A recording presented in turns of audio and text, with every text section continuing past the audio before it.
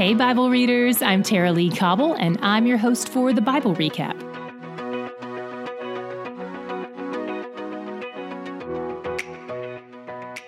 Before we dropped in on Paul's letter to the Galatians, we were hanging out with Paul and Silas in prison in Philippi and watching them get released, after which point the local authorities apologized for imprisoning them without a trial since they're Roman citizens.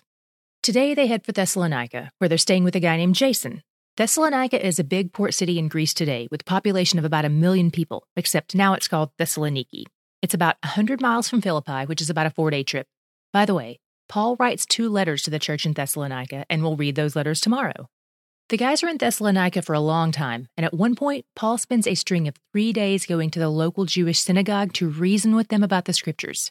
He shows them how Jesus is the Messiah the prophets wrote about. Here's one thing I find interesting about this.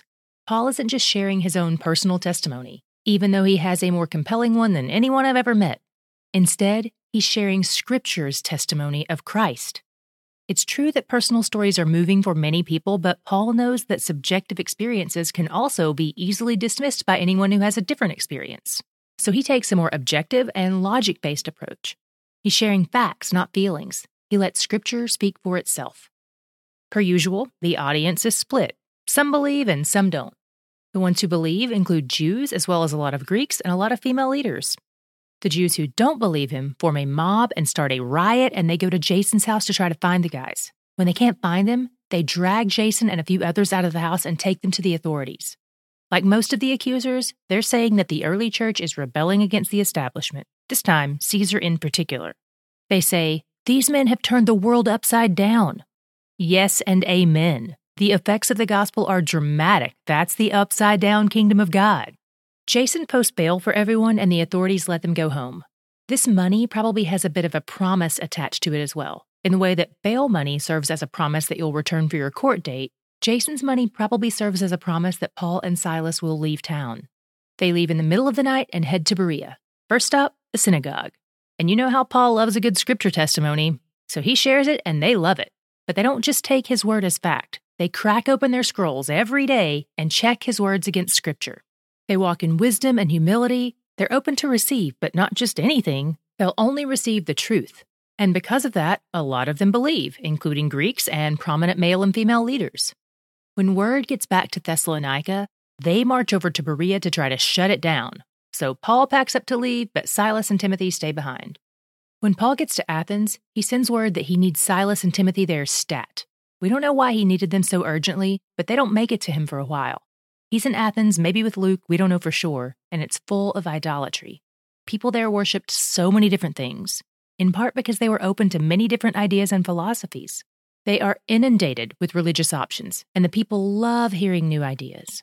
In fact, a lot of the prominent people Paul encounters are kind of professional seekers. They're always following the current trends, which change frequently. It seems like they love to seek, but they don't like to find. They prefer to just keep seeking. This is new territory for Paul. He's mostly been used to talking to Jews or Gentiles who already have some kind of grasp on the Hebrew Scriptures, but the Athenians are not on that page at all. Still, they're intrigued by Paul's message, not because they're moved by their own sinfulness and God's great mercy, but because it's a new idea they hadn't heard yet. Paul is educated and knows how to lean into that when it's helpful, so he talks to them in the intellectual language they understand, much like Jesus did when he used agricultural analogies in his parables to farmers and fishermen. Paul quotes philosophers and poets they're acquainted with. He points out that they know something is missing. Amidst all their religious paraphernalia, they still have an altar dedicated to an unknown God. He says, "I know the God you're missing. I know the one your soul cries out for and hasn't found amidst all these other altars and opinions. But you didn't make him like you made these idols and their altars. In fact, he made you. And when he did, he was intentional about every detail, including the time and location of your birth. It all serves to point you back to him. And he calls you to repent and turn to him. So repent, because someday he will judge the earth through the one he raised from the dead." Some of them mock the idea of the resurrection, but others believe, including Dionysius and Damaris. Today, my Godshot was in Paul's quote from a Greek poet in verse 28. It says, "In him we live and move and have our being." Paul clips a quote from culture and pastes it into his conversation about God because it speaks to the truth of who God is. Ultimately, all truth is God's truth. Anything that is true points back to Him, the author of truth, the way, the truth, and the life, which is kind of what this verse says. In Him we live, He's the life, and move, He's the way, and have our being. He's the very truth at the core of who we are. And He's where the joy is. Tomorrow we'll be reading 1st and 2nd Thessalonians. We'll link to a short video overview of both books in the show notes, so check those out if you have a chance. Our daily study guide and journal are getting upgraded. If you're just joining us, you may not know what these are yet, so let me fill you in. The first is our daily study guide. This is just for you to do at home by yourself. I've written roughly 5 questions a day to help you dig into the text and learn more on your own while you're reading.